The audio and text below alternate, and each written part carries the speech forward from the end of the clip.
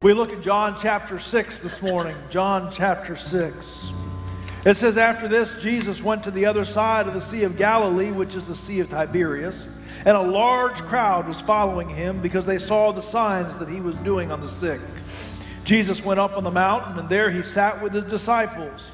Now the Passover, the feast of the Jews, was at hand.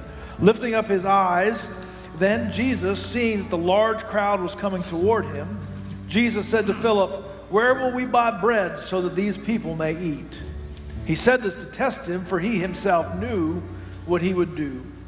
Philip answered him, 200 denarii worth of bread would not be enough to feed each of them, just a little. One of his disciples, Andrew, Simon Peter's brother, said to him, "There is a boy here who has 5 barley loaves and 2 fish, but what are they for so many?" Jesus said, "Have the people sit down." Now there was much grass in the place, so when they sat down, about the number of 5,000 of men, Jesus then took the loaves, and when he had given thanks, he distributed it to them who were seated. So also the fish, as much as they wanted. And when they had taken their fill, he told his disciples, "Gather up the leftover fragments, that nothing may be lost." So they gathered them up and filled 12 baskets with fragments from the 5 barley loaves left by those who had eaten. And when the people saw the sign that he had done, they said, "This indeed is the prophet who has come into the world." Perceiving that they were about to come and to take him by force to make him king, Jesus withdrew again to the mountain by himself. In verse 25 it tells us, when they found him on the other side of the sea, they said to him, "Rabbi, when did you get here?" Jesus answered them, "Truly, truly, I say to you, you are seeking me not because you saw signs, but because you ate the fill of the loaves. Do not work for food that perishes, but for food that endures to eternal life, which the Son of Man will give to you. And for on him God the Father has set his seal." Then they said to him, What must we do to be doing the works of God?" Jesus answered them, "This is the work of God, that you believe in him whom he has sent." And so they said to him, "What sign do you do that we may see and believe you? What work do you perform? Our fathers ate the manna in the wilderness, as it is written, he gave them bread from heaven to eat." Jesus said to them, "Truly, truly, I say to you, it was not Moses that gave you the bread from heaven, but my Father gives you the true bread from heaven. For the bread of God is he who comes down from heaven and gives life to the world." They said to him, "Sir, give us this bread always." Jesus said to them, "I am the bread of life. Whoever comes to me shall not hunger, and whoever believes in me will never thirst. But I said to you all that you have seen me, and yet you do not believe." In verse 41 it tells us, "And the Jews grumbled about him because he said, 'I am the bread that has come down from heaven.' They said, 'Is this not Jesus, the son of Joseph, whose father and mother we know? How does he now say, 'I have come down from heaven'?" We pick it up again in verse 66. It says, "After this, many of his disciples turned back and no longer walked with him. So Jesus said to the 12, 'Do you want to go away as well?' Simon Peter answered him, 'Lord, to whom shall we go?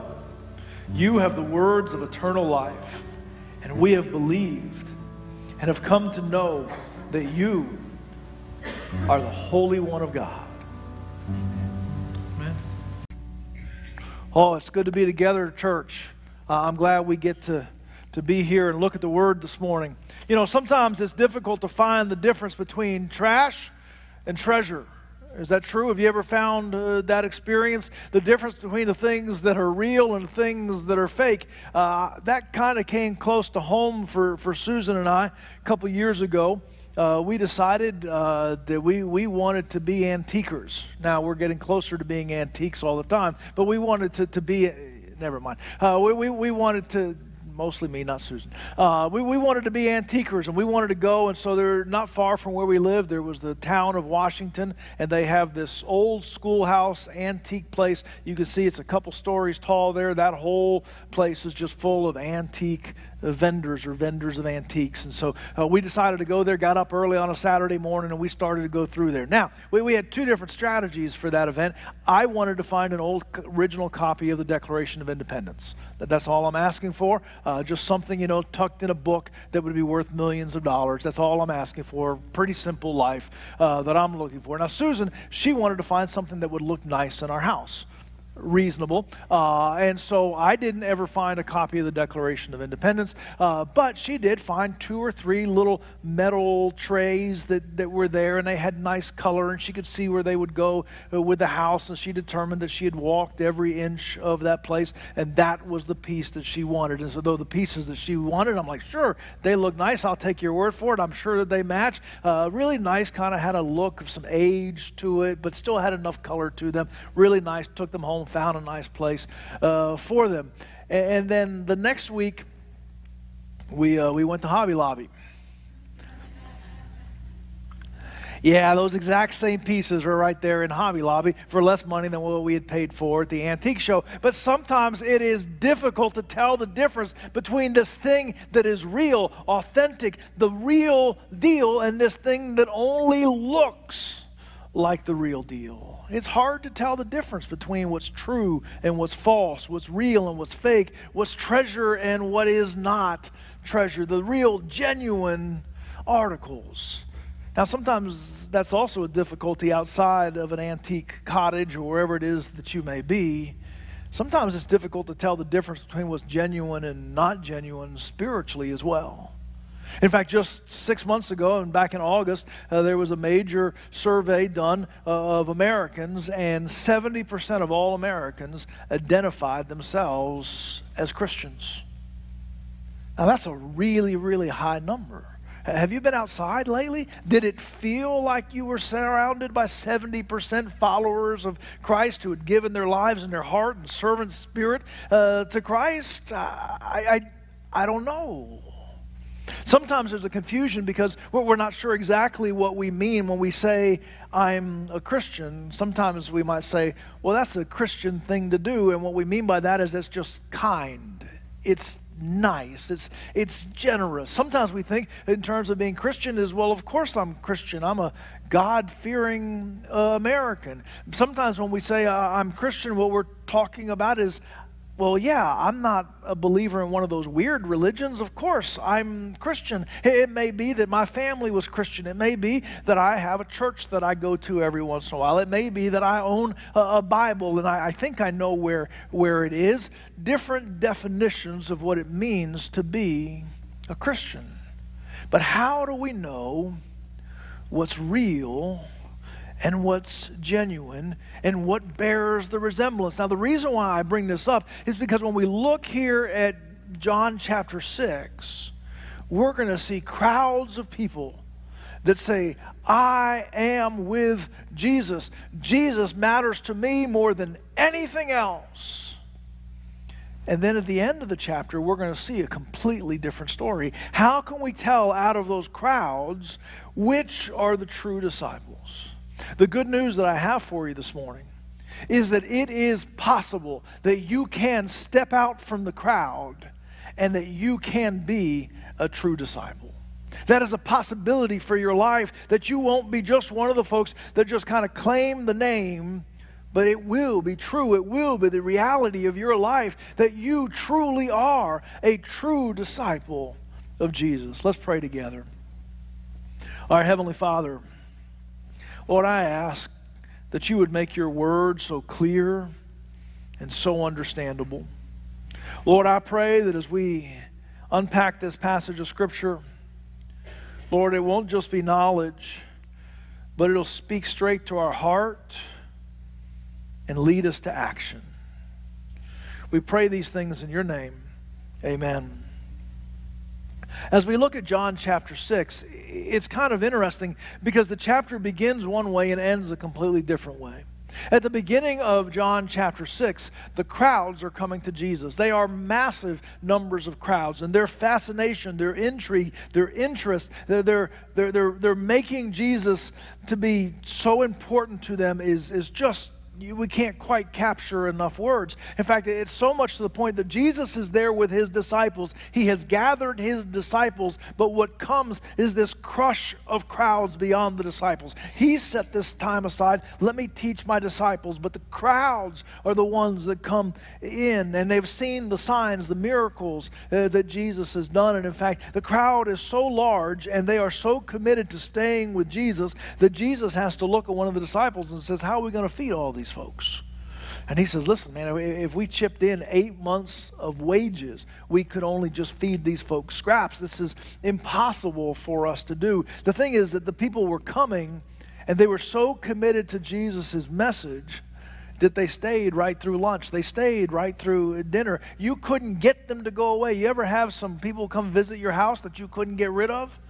Anyone? Don't point at anybody. But they come and they just stay, and they don't know when it's time to leave. That's what this crowd did with Jesus. They didn't know it was time to leave. It gets to the point that Jesus has to kind of slip away, and he's trying to get away by himself, and then he meets the disciples on the other side of the lake, and the people wake up the next day and say, well, where did Jesus go? And they are willing to travel all the way around the lake to find Jesus and say, we found you.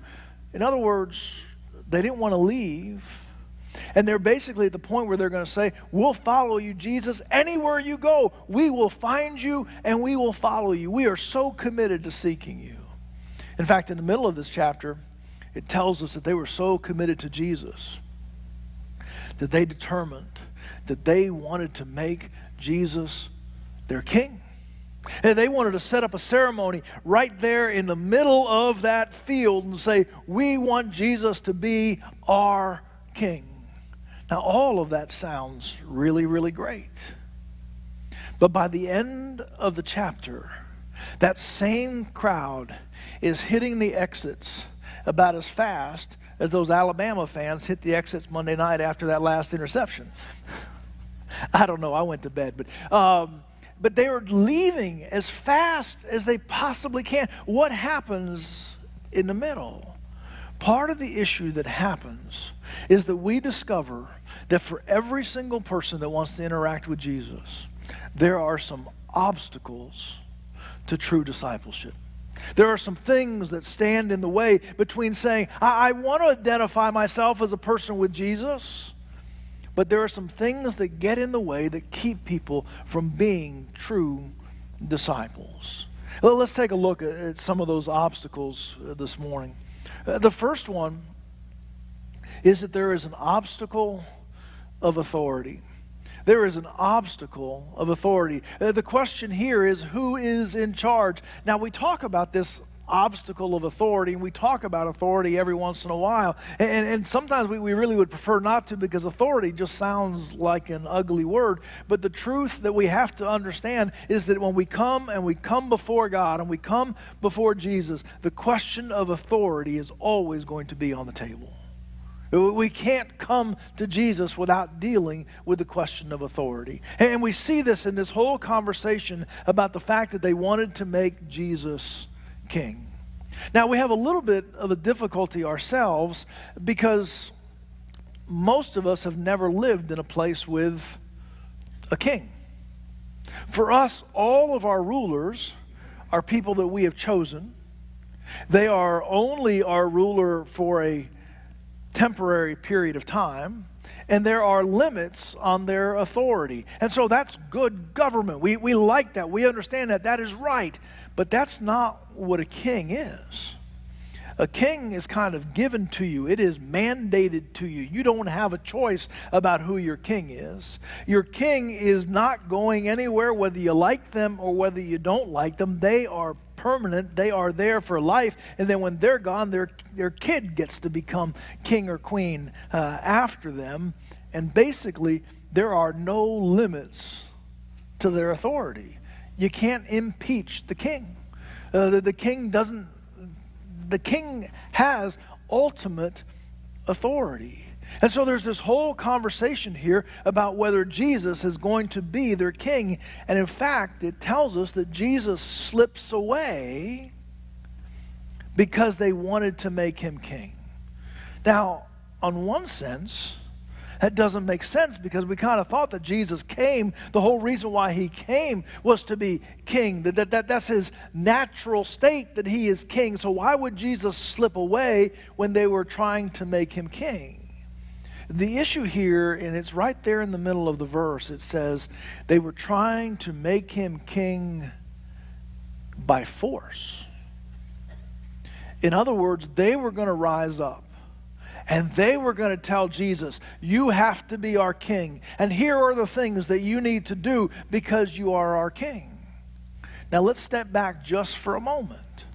If the crowd rises up, puts a crown on Jesus, makes Jesus king by force, and tells Jesus what to do, who's really in charge there? It's the crowd. The crowd has set the agenda. The crowd has determined this is what's going to happen. And one of the things that Jesus is going to make clear is that he is the one who is the authority. If you just use Jesus as a puppet that you can manipulate and move around and just use him for his power and his authority and his ability and all the things that he can do and the miracles that he can do, then there's a problem with the authority. You're not looking for God, you're looking for a genie who grants wishes. We don't just say, God, would you do these things for me? In fact, there are people who today might give thought to where they stand in terms of their faith and in terms of their relationship with Jesus. And in fact, they might even say something that says, I would believe, I would follow Jesus, but I'm not going to do any of the stuff that I don't want to do. Jesus, I'm with you.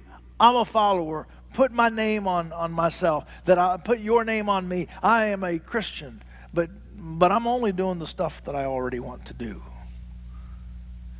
Well, that's not what it means to be a disciple.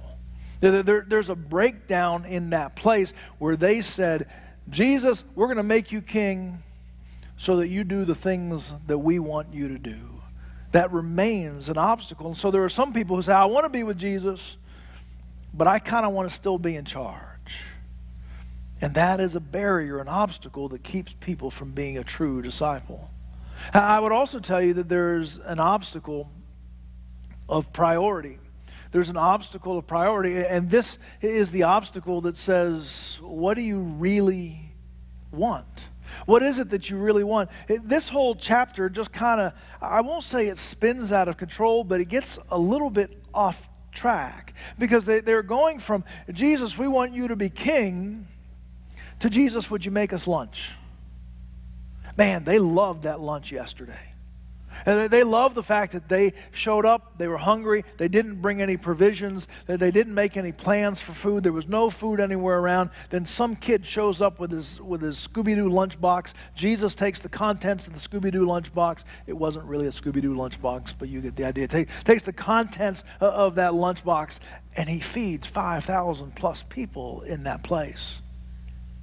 And their wheels in their mind begin to turn and say, man, if we could get free lunch every day.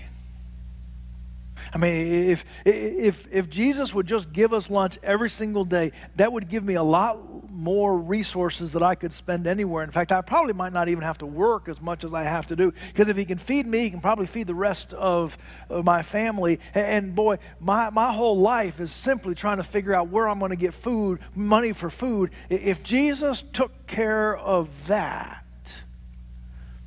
then man, I wouldn't have anything to worry about. So they're part of the reason why they're chasing Jesus is, man, lunch is coming. What's for lunch today, Jesus?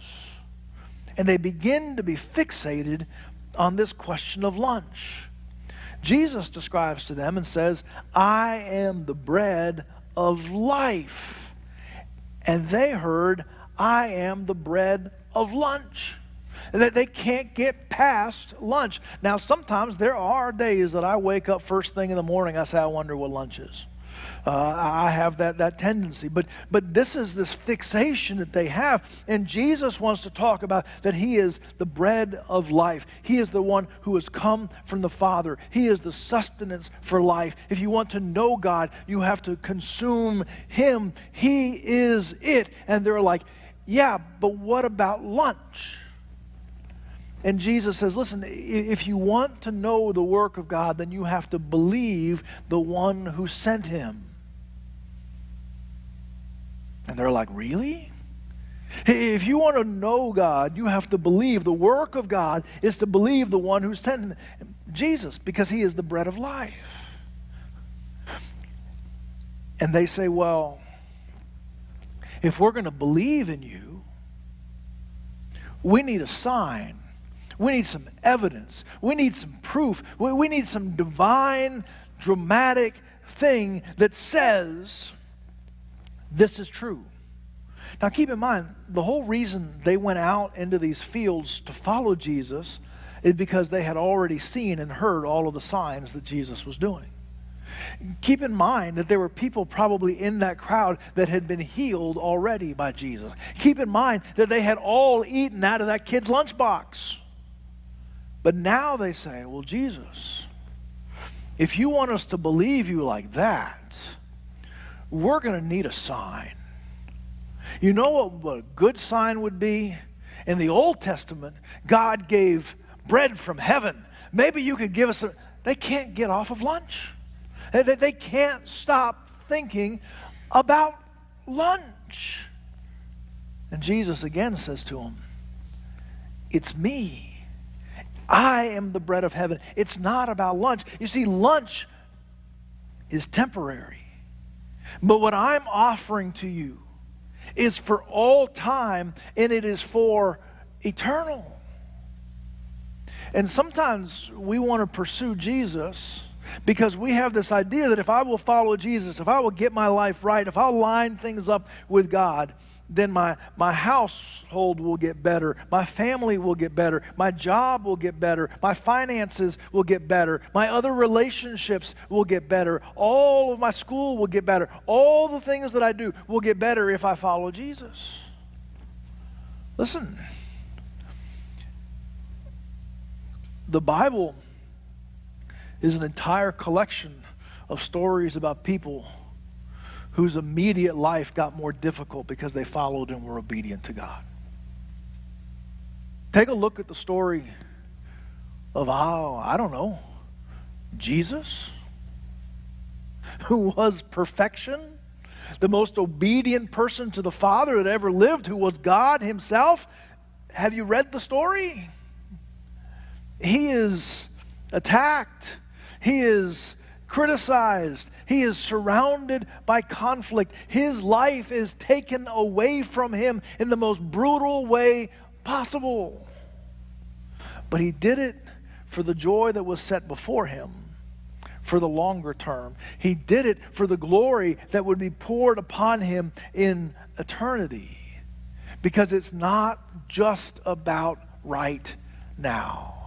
And the obstacle that we face here is if we're just interested in right now, we're going to miss out on the bigness of what God wants to do. There are folks that are saying, I just want lunch. And he says, I want to give you life. Life eternal that lasts forever. And there are some people today that would say, I would follow Jesus if I can have my best life now. I'm in it if every part of my life will take an uptick, not necessarily today, but in the next 6 weeks. That's what I'm looking for. And because that's how some people come, that's not what Jesus is offering. He is offering eternal life. He is offering himself. He is saying, you will be able to consume me. And if we still want Jesus to just add to our life a list of playthings, then that's going to be an obstacle in our life. So for some people, what causes them to fall away before full faith is the question of authority. I only want to do the things I want to do. For some folks, it's an obstacle of priority. Well, I want the stuff now. I'll worry about later. And for some folks, there is an obstacle of proximity. There's an obstacle of proximity. When this thing suddenly starts to go a little bit sour, and they discovered that Jesus isn't packing lunches today, and that Jesus is talking about the eternal instead of the right now, they get a little out of shape about it. And in fact, suddenly, what we see here is we see what I call the Galilee problem.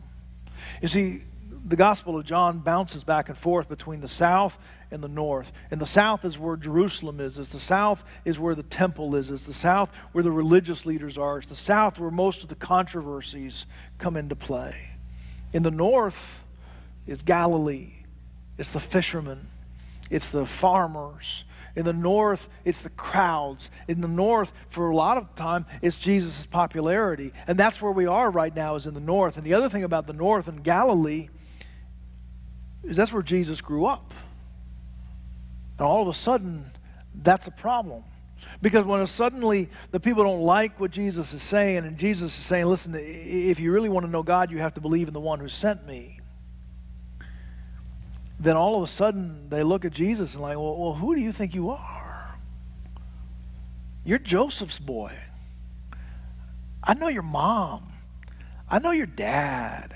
My cousins grew up down the street from where you grew up. I've seen you in the marketplace all of these years. You're just the carpenter's son. Who are you? And that proximity, that familiarity, that they suddenly look at this and say, well, Jesus, you can't be that big a deal. You're just from down the road. You've always been around. There's no big deal about Jesus. He is so familiar. He can't really be the answer to eternity. He's right there.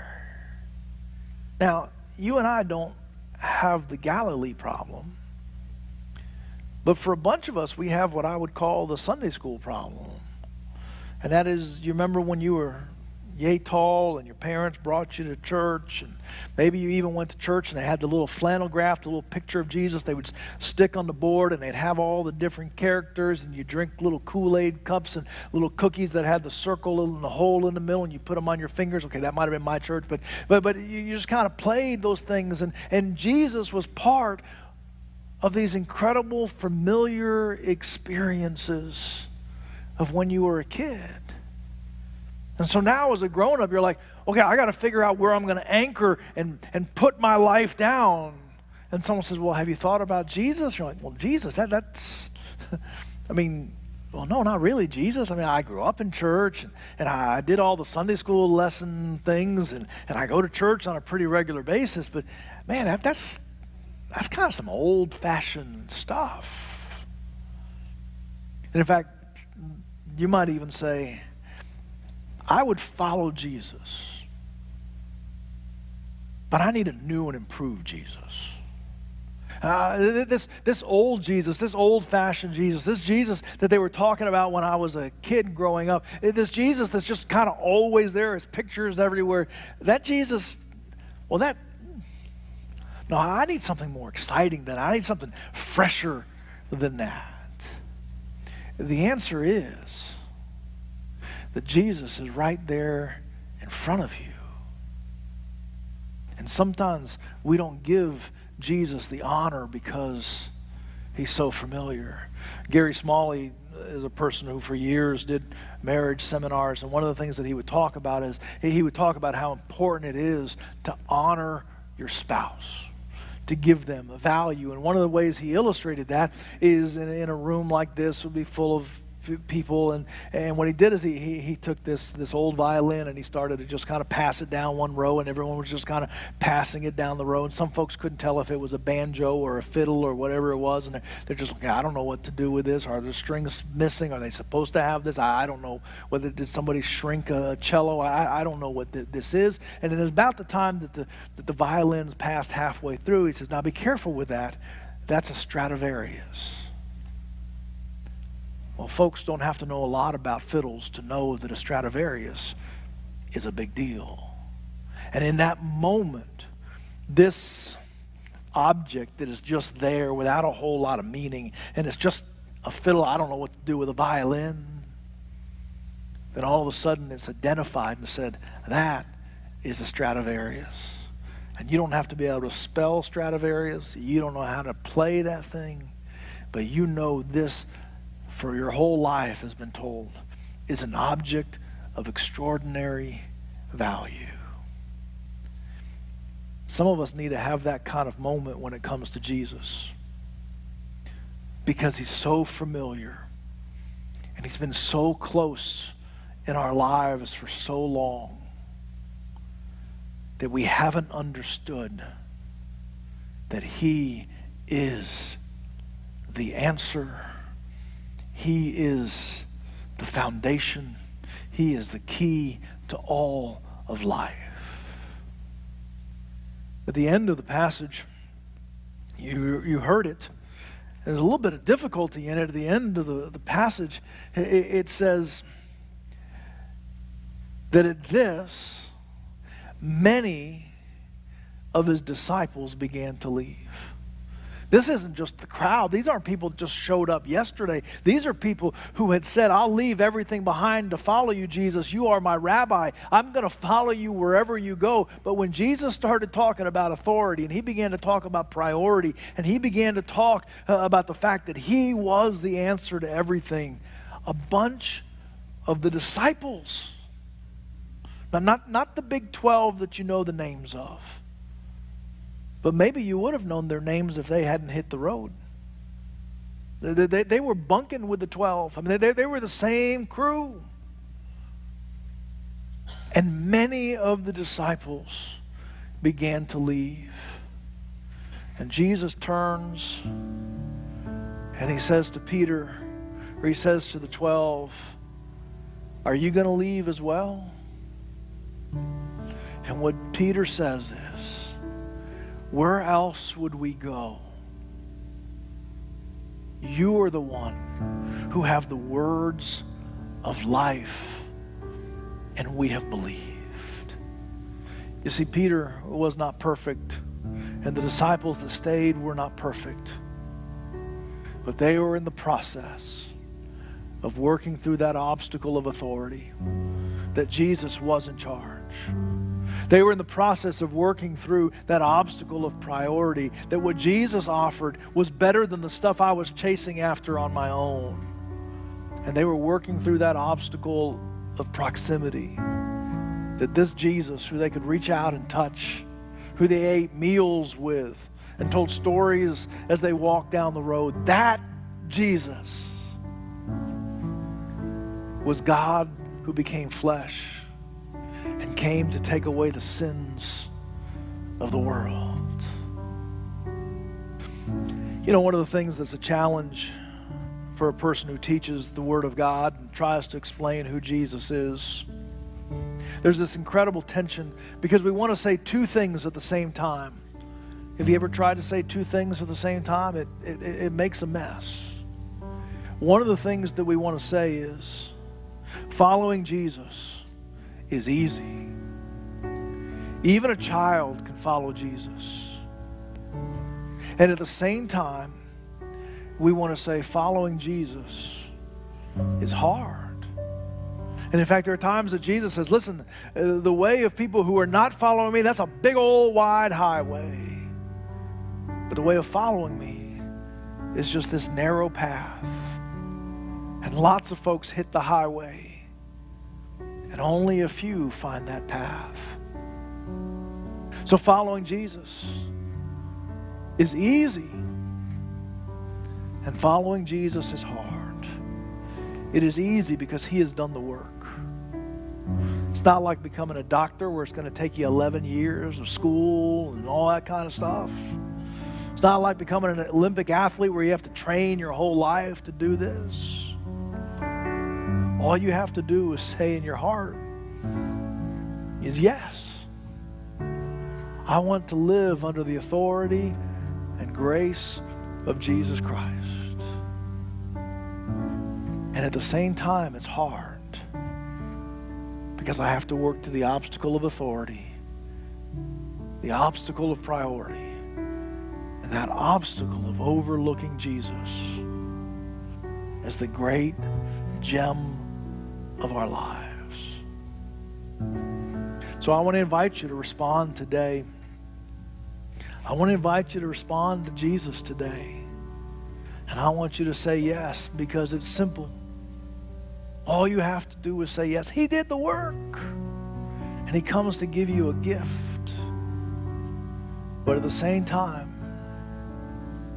He is asking to sit on the throne of your life and to be your true king. Not your errand boy, but your true king. But I will tell you, you'll never regret it. And you can say yes today.